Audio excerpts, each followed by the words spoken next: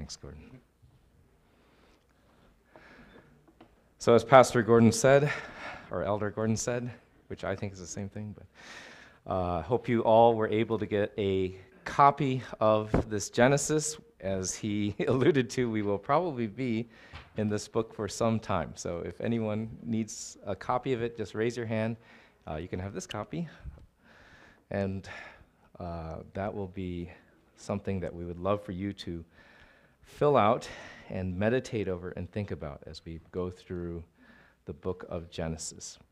And so I'm very excited about getting into Genesis, and this Bible is one of the least reasons that I'm excited, but it is an exciting thing. And from a Chinese standpoint, I'm very happy about these because these cost about the same as the Philippians that we got. And Philippians is 4 chapters. Genesis is 51 chapters. It's a much thicker book.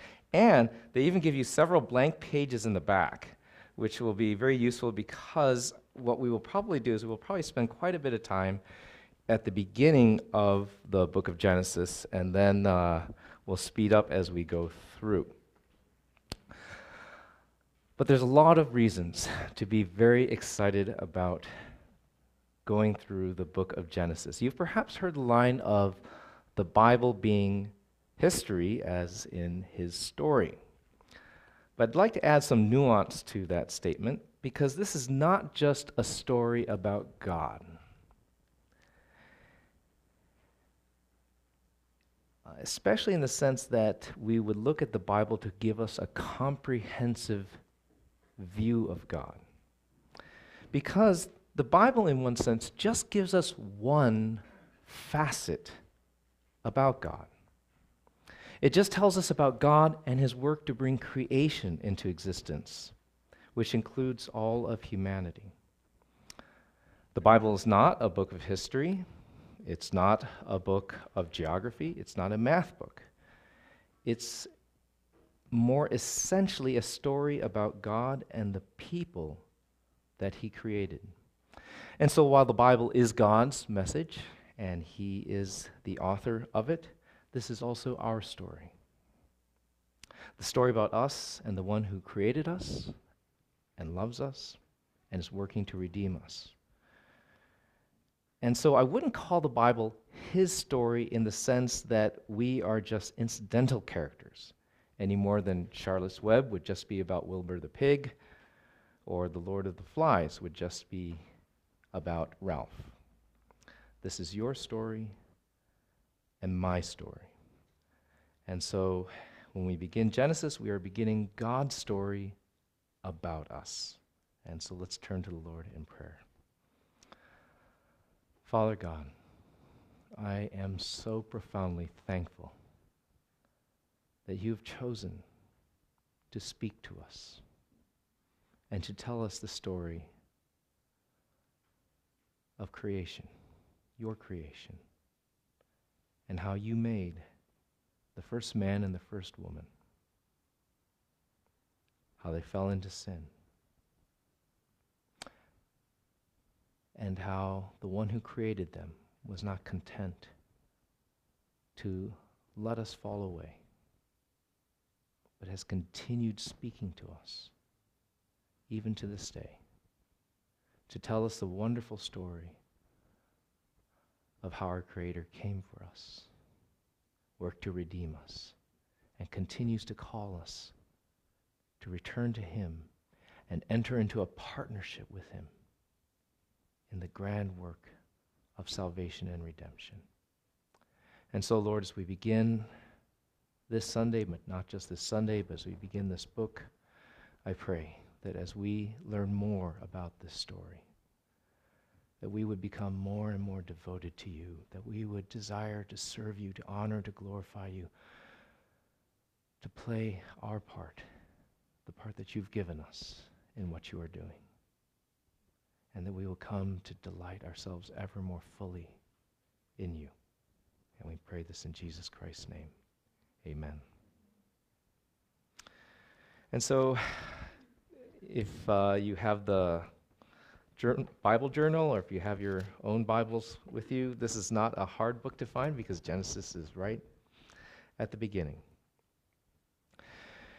And in terms of thinking about Genesis as not just a book about God, I'd like you to think about this, the hymns that we just sung.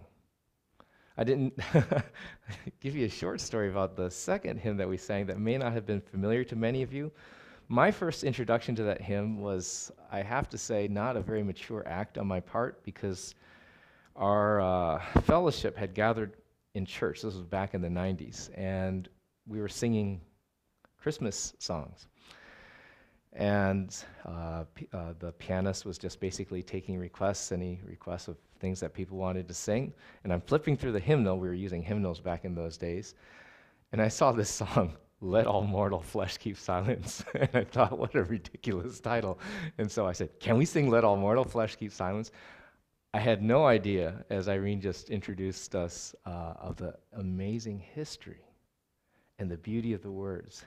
And so I asked if we could sing that song, kind of as a joke. And then when the pianist played it, I think you could hear as Shanice was playing that for us today, it's such a beautiful hymn. And then as we read the words, they're such profound, moving words. And I have to say I was a little ashamed. But as we were singing these songs this morning, they were songs about God. But I want you to notice something.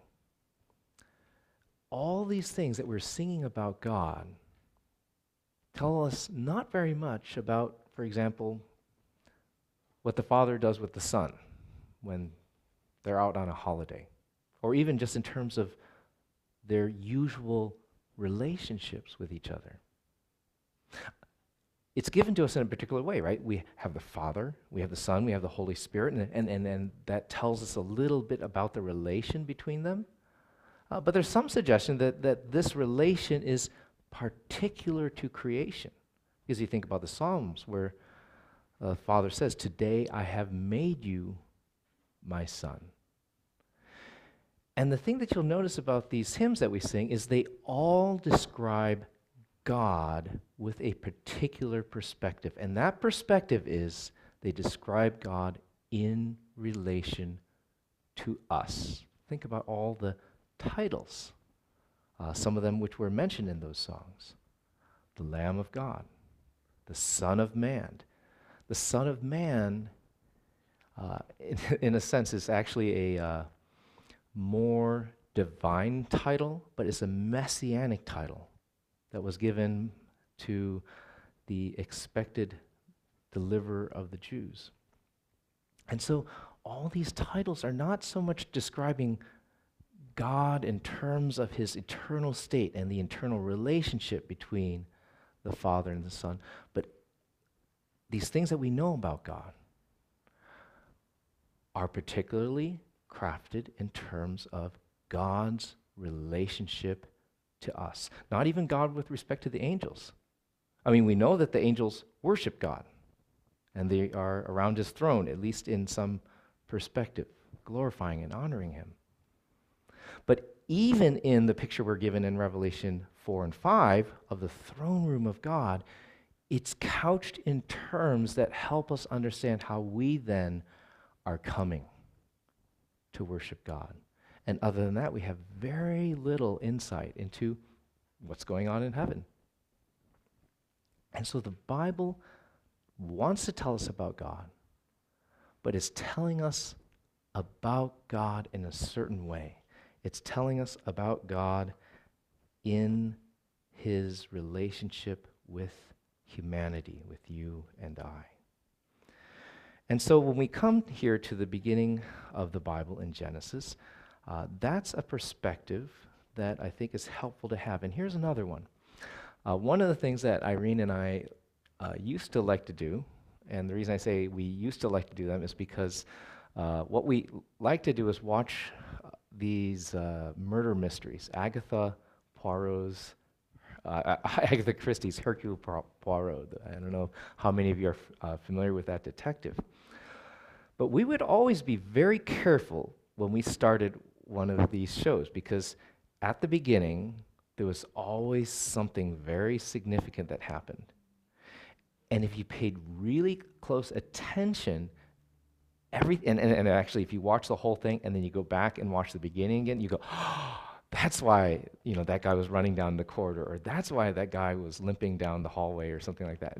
And there's a clue in there that tells you or would help you figure out what's going on throughout that mystery. And so I hope this doesn't keep you from like inviting me to your home to see things with you, but we would sometimes watch it and I would pause and I would rewind like 5 seconds and then we watch section and then I would rewind again and watch. But we always made sure we saw that first part very, very well. And because that oftentimes gave a clue if you wanted to be one of those people. So we would also do this thing where before we got to the end and he says who did it, we'd stop and I'd say, okay, who do you think did it? And then we'd lay out like all the different clues and why we thought so-and-so was the guilty party. But God, in the beginning of his story here in Genesis, is not actually trying to mislead us. He's not trying to conceal something. He wants us to know the story. He wants us to know his relationship with us and who we are and what we need to do to come back into relationship with him. And one of the ways that you can see this is that if you've ever gone to the book of Revelation, isn't that kind of like maybe one of the hardest books of the Bible to understand? I mean, there's just so many strange things that are going on there, from weird beasts coming out of the ocean, strange women riding strange beasts and things like that. And part of the reason Revelation is so difficult to understand is because the whole Bible is there to give us a context. And at the beginning of the giving of God's revelation, there's not a very good view, understanding that we have that will allow God to communicate to us. Just think about if you were trying to, I've used this example before, explain the function of your cell phone to someone who was living at the time of Christ. I mean, think about all the background that you would have to give them to help them understand the purpose of these things that are so ubiquitous in our society today. And in a sense, that's what God has done throughout his scripture. So that by the time the Apostle John writes the book of Revelation, all that context has been given. And because that context is given, now God gives and unfolds certain viewpoints, certain information that he could not have given us up to that point because, in a sense, he had to create that language. He had to give us the understanding so that we could understand the book of Revelation. And that begins right here in Genesis. And I would say this, that every major theme of the scripture you can find in the first 3 chapters of Genesis. And one of the things that we've been doing as a church is we've been going through the book of Matthew together. And we've seen that there's some very important themes in the book of Matthew, right? Because as you go through the book of Matthew, by chapter 2, you're getting introduced to prophecy and how Jesus is the fulfillment of prophecy. But for those of you who were going through us in the book of Matthew, you thought, oh, these are kind of strange prophecies, because one of the things we saw was these prophecies did not apply directly to Christ. I mean, you take a passage from Hosea, out of Egypt I called my son. And you think, oh, that's Jesus. The more I called him, the more he went away. Wait, that's Jesus? And you see that actually wasn't a direct reference to Christ. But Matthew borrows from that imagery and that prophecy about Israel to help us understand the nature of Jesus and his mission. And one of the things that becomes clear as you go through the book of Matthew is that Jesus, the part of how God helps us understand who Jesus is he's borrowing on Old Testament imagery. And there's one person in particular, right? Anybody want to just shout out who it is? Who is Jesus? He's the new Moses. Jesus is the new Moses. And that parallel was drawn for us in a number of different ways. I mean, what happened when Jesus was born? What did Herod do? He slaughtered baby boys. What was it that accompanied Moses being sent as the deliverer of Israel? The Pharaoh's slaughter of the baby boys. You have the same sort of thing. And then that parallel gets drawn out in a number of other ways, including, for example, Jesus taking the disciples up onto the mountain. Can you think of any other great leader of Israel that went up on a mountain and received the law? And what does Jesus do up on the mountain? He interprets the law. And so Jesus is the new Moses. And as you go through the book of Matthew, one of the things you have got to do if you're going to understand the passages is to keep that theme in mind. If you are not bearing in mind that Jesus is the new Moses as you go through the book of Matthew, a lot of it is going to basically go over your head, because there will be references that are referring back to that context that Matthew takes so much trouble to lay out. And I would say there's something similar here. Genesis gives us all the major themes of Scripture. And as you go through the Bible and through the prophecies and through the history of Israel, what's being unfolded is a story that includes very significant characters and very significant images, all of which help you understand the story of God and his people. And so Genesis is a very helpful book from that standpoint. All Scripture is God-breathed. All Scripture is inspired by God.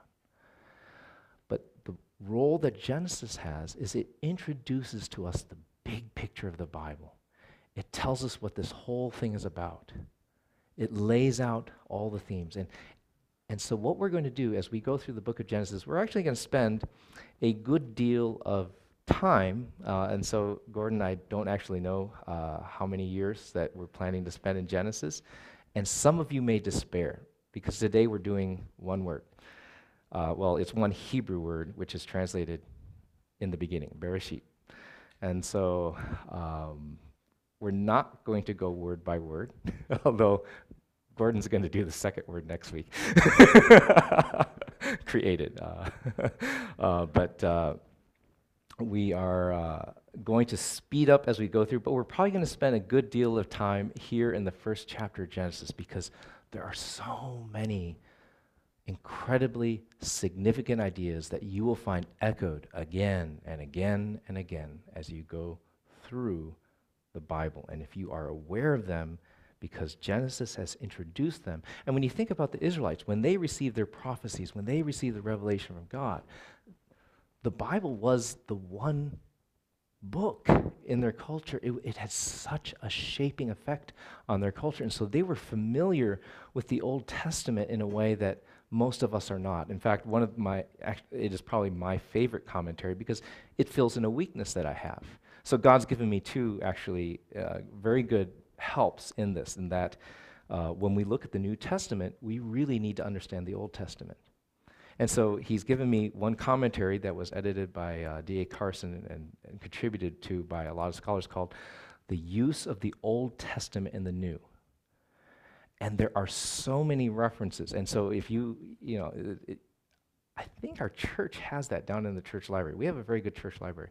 But there are so many things that when I read in there, I think, oh, I would never have thought of that passage.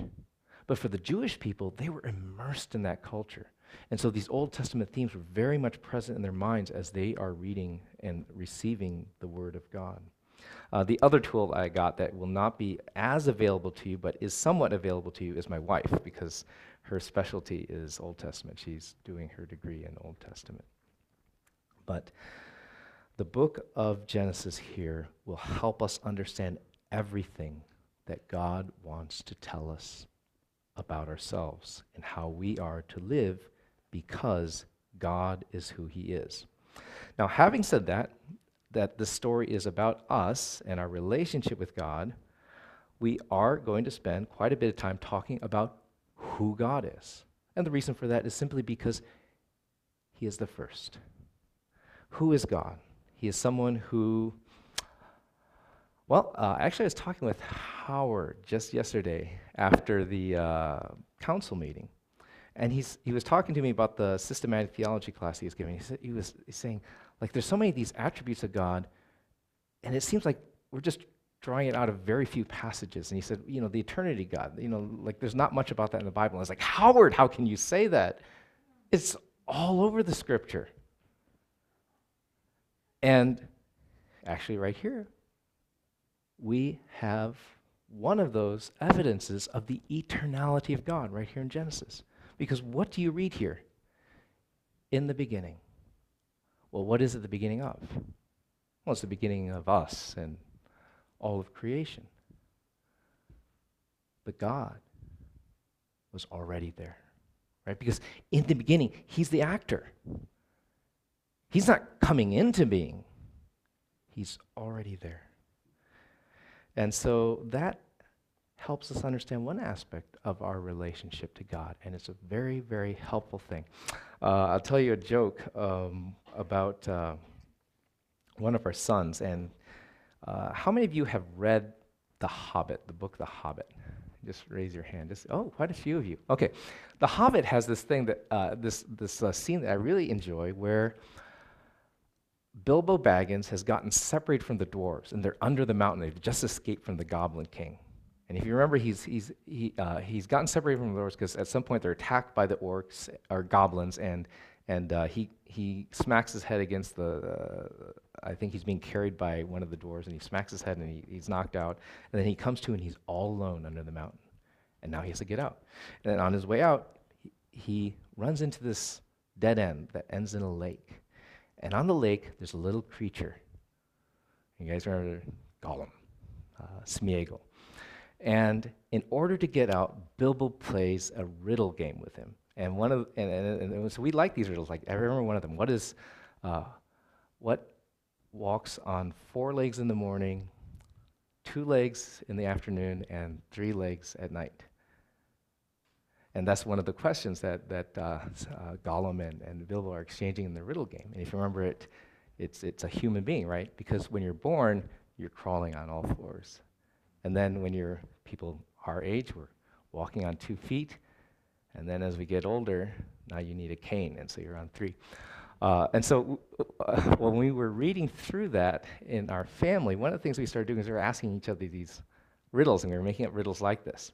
And one of our sons, who was a little bit younger than the other ones, did not like that because he always wanted to keep up with his big brothers. And so when we would start asking these riddles, he wanted to cut that process short because it was not one that he could really participate well at. And so he'd always just say, nothing, no one. He'd just do that all the time. And one day we had this young lady visiting us, and she came up with a riddle, and she said something about, it was along the lines of, what has a body but cannot be seen? And it's like, oh, we're not doing this again. He said, nothing, no one, nobody. And she's like, that's right.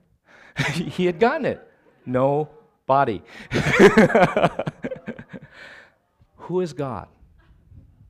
God is someone who depends on nothing. He owes his existence to nobody. He is the first. And so he is the foundation of everything. And he is the reason for everything because he was the first. And so scientists to this day are looking for things like the origin of the universe. And one of the questions with that is, okay, if you posit that the universe began with the Big Bang, and that started from a point of infinite mass, but all that does is it just puts off the question one layer, right? Because then who initiated this process whereby this point of infinite mass explodes, releases energy and matter into the universe, and begins everything? As Christians, what we say is that infinite regression stops with God. He is the first cause. He is the first mover. God is the foundation of all that is. And because he is the first, knowledge also begins with him. And that brings us to a very helpful, very reassuring aspect of the nature of who God is. And okay, I'm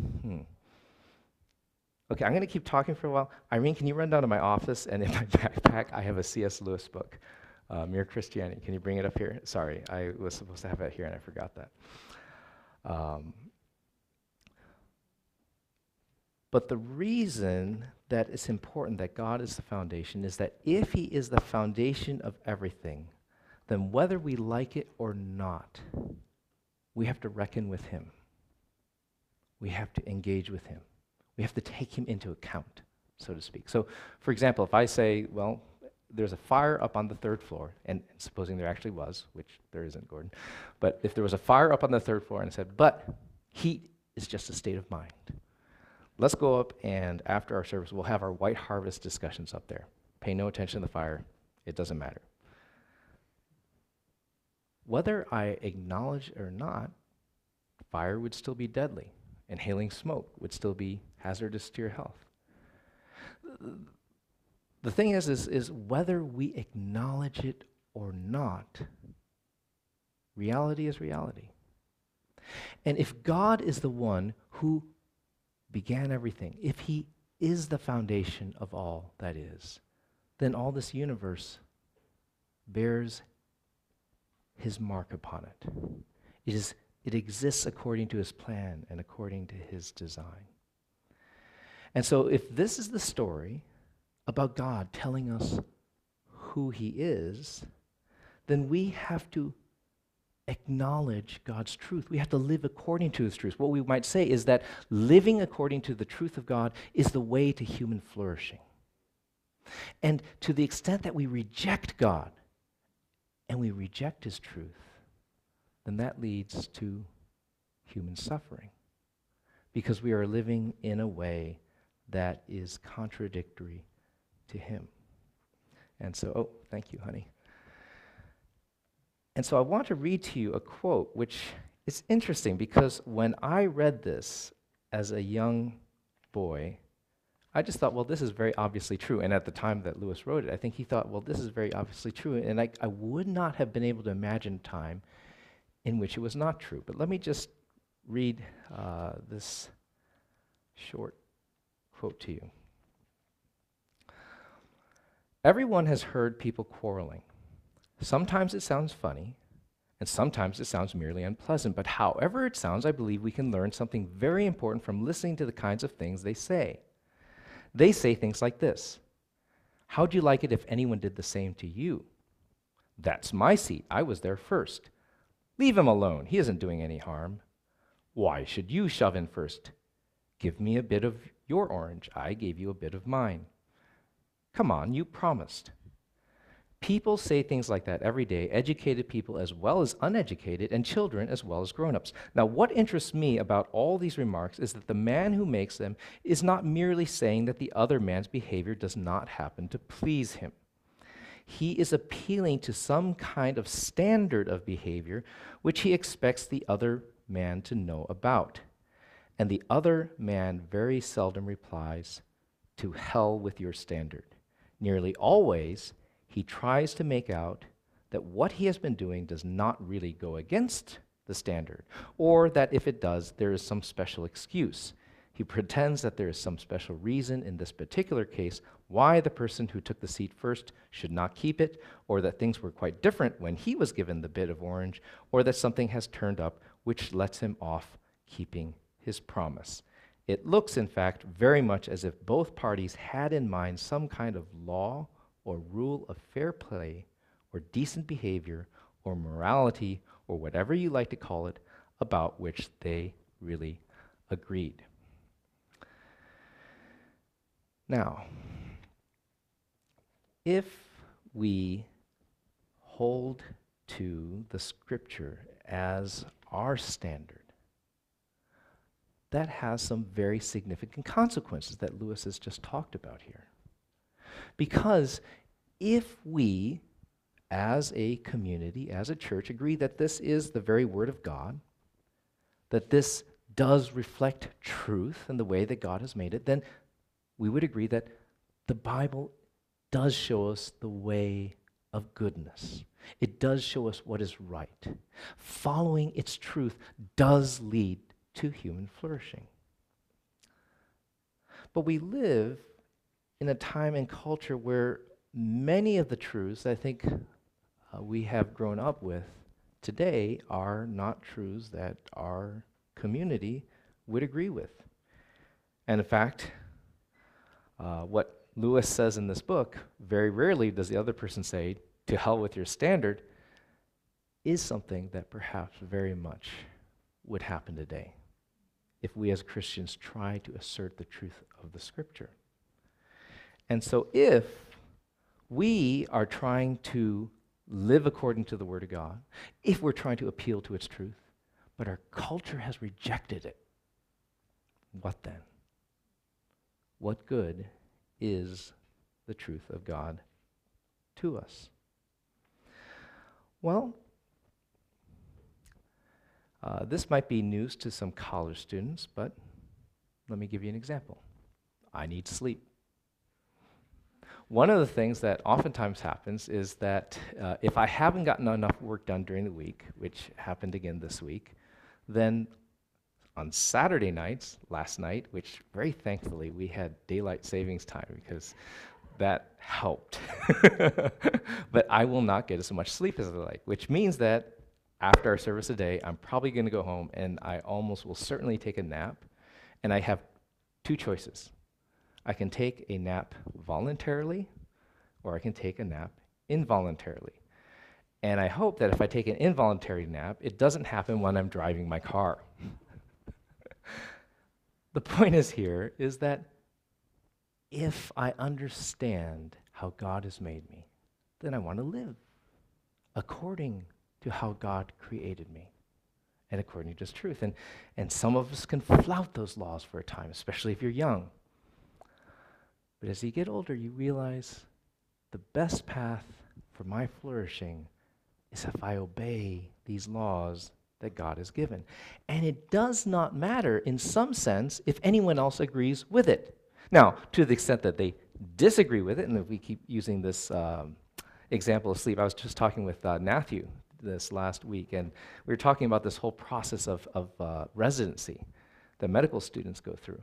And one of my past roommates that I used to live with was a surgeon, and he was just going to surgery at a time that I was just going to law, and so I was working like 60 to 70 hours a week. He was working ungodly hours, wouldn't come home sometimes for 5 days in a row. And so although we were roommates for I think 5 years, we really didn't see each other a whole lot. But one of the things that I talked about with him, because he was going into surgery, and I realized, sometimes this guy will be working 5 days in a row, on call. So you could try to catch a nap here and there, but if something came up, they'd wake you up and you'd have to go do a surgery or something like that. And I asked him at one point, I was like, why is it that the medical field thinks it's a good idea if I have some kind of accident and I'm going to the emergency room and I need someone to perform life-saving surgery on me, that I would want to have someone who hasn't slept for 4 days to do that surgery? And just thinking, that's not the way to human flourishing, is it? I mean, would any of you want that? But God has made us, and as He's made us, we do well when we live according to His truth. And if others accept that truth, then we'll do better also. And so if the medical community decided, we're going to stop putting our residents through this. In fact, we want them to be at their physical peak when they're performing their surgeries or checking you out and things like that, and then they'll make fewer mistakes. It just seems like that's obvious. But I have to say there's a certain way in which human flourishing happens even when we go against the will of God, right? Because I used to be a lawyer, and lawyers can make money from medical malpractice suits, and if people had all the rest they need, there'd probably be fewer medical malpractice suits, and lawyers would not do as well. I don't think that's the kind of human flourishing we want, right? We want the kind of human flourishing that happens when we live in accordance with reality, when we live in accordance to how we are made, our ontology. Now, even if, again, people in our culture reject the truth of God, this is not a case where ignorance is bliss. But when we know these truths, including some truths about ourselves and our relationship with God and who we are, for example, the fact that we're sinners, knowing these truths also helps us in another way. Because knowing the truth and knowing the broken state of our relationship with God, we know that we need to come back into relationship with Him. And this helps us know how we need to act. And here's another observation in terms of our society. How are we going to get along as a society? One of the things that many of you no doubt have noticed is that we're living in an increasingly fractured society that's dividing into all these different interest groups. How do you mediate between them? Well, one of the things that we're looking at as a church in terms of our vision for this upcoming year is we want to be a church that is grounded on the Word of God. And part of that is it is in the truth of God that we can be a united community. So that if, for example, I and William Suhu have a disagreement, how would you guys come to mediate between the two of us? How would you come to help us reconcile? How would you come to help us solve the issues that we have between us? As a church, what we would say is God's word is truth. And so the unity that we have, the commonality that we have, the way that we would get along must depend upon this foundation. It must depend upon the Word of God. It then becomes a good arbiter, the thing that helps us resolve the kind of disagreements that we have with one another. Everyone makes judgments. Everyone decides what they think is right and what they think is wrong. And here's the thing. If you reject the Scripture, one of the questions that you could ask, for example, your non-Christian friends is, how do you determine right and wrong? Well, in a sense, we all determine it for ourselves. But as Christians, what you in a sense have done is given up some of your autonomy. I do not get to choose what is right or wrong. Why do I not get to choose? Because God has told me what is right and what is wrong. Fear God and keep His commandments. This is the beginning of wisdom. But if you reject it, where do you get it from? You have to depend on some other source. Now, for many people, that's themselves. They determine what's right and wrong. And I think you can, of course, see a lot of weaknesses with that. One among them, which is that's a very arrogant position to take. And so one of the accusations against Christians is, oh, you people are so arrogant. You think you have the truth. Well, one thing is they've just asserted a truth, right? They think, or that we think we know the truth, and that we're wrong to think that we know the truth. Well, that's an assertion. That's a truth. And they're assuming they know it. What's the foundation for their knowing it? What is their epistemology? What is their foundation for knowledge? As Christians, in a sense, I've taken a humbler position. I've said, God has spoken. And I do not get to determine what is wrong or what is right myself. But it is another person's truth. It is the truth that determines rightness or wrongness. But how do you determine it then? Are you the one who chooses right and wrong?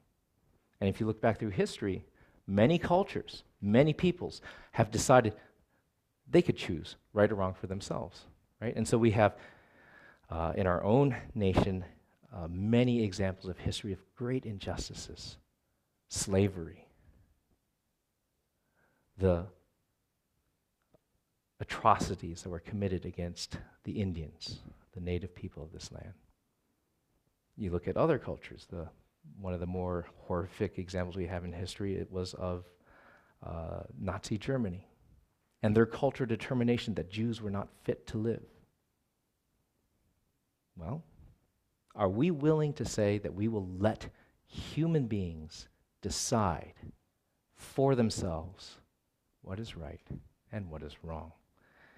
We're blind to our own culture in many ways, our own culture's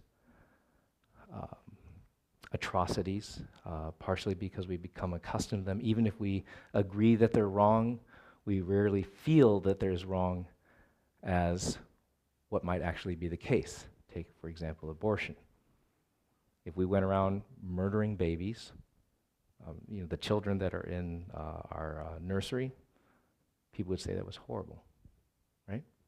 And yet we don't have that same emotional response to the perhaps over 60 million babies that have been aborted. How do we determine right or wrong? What is the standard? And as C.S. Lewis pointed out many years ago, we have to have a standard. When people argue, there must be some common reference of truth. And best of all, if that reference for truth is what truth actually is. And so when we read here, in the beginning, And God is the one who was there at the beginning. God is the one. He is the foundation upon which all creation is established. Then it is his truth. And we as a Christian community have an enormous advantage, enormous gift that God has given us. And that gift that he has given us is that he has given us his word. And so our disagreements can be resolved. The decisions that we have to make about life. What should I do for my family? How is it that I'm going to live? Do I need to obey my parents? How do I treat my children? All these things are revealed to us by God because he is the one that was at the beginning. He is the one who established all that there is. And the point that I would like to conclude with is this, is as we look at this, even though the truth in some ways is not very flattering, I mean, we see who we are. We were murderers from the beginning. We're so desperately wicked that Jesus Christ had to descend from heaven and give his life in order to satisfy God's anger against your sin. That's a lot of wrath. And it's not just other people's sin. It's your sin. That's not a flattering truth. But at the end of the day, the story is also about someone who loves you and loves me. And many times, especially when I'm going through a difficult period in my life, I think like I'm not a very good person. And I struggle with thinking, oh, what use am I? And feeling very little self-worth. And the truth is, yes, by myself I'm not worth very much. In fact, I'm kind of a negative value because I'm wicked. But God has told me, this is the story of you and me and how I've come to redeem you and how I love you. And so when we struggle, we come to this story, and this story tells us we can be made whole. We can be made new. We can be redeemed, and we are loved. And this story tells us the history of our relationship with our Creator, the one who was there at the beginning. He always was. There was a time when we were not. But the promise that he's made is if we will trust in him and pay attention to this story, we can forever be with him again. And that is a truth that we celebrate at the communion table, that promise that God has given us, that this fellowship, which was there at the beginning, will one day be restored and be forevermore. And so I ask that you would prepare your hearts as we prepare for communion. And as we get ready for communion, we also say the Apostles' Creed.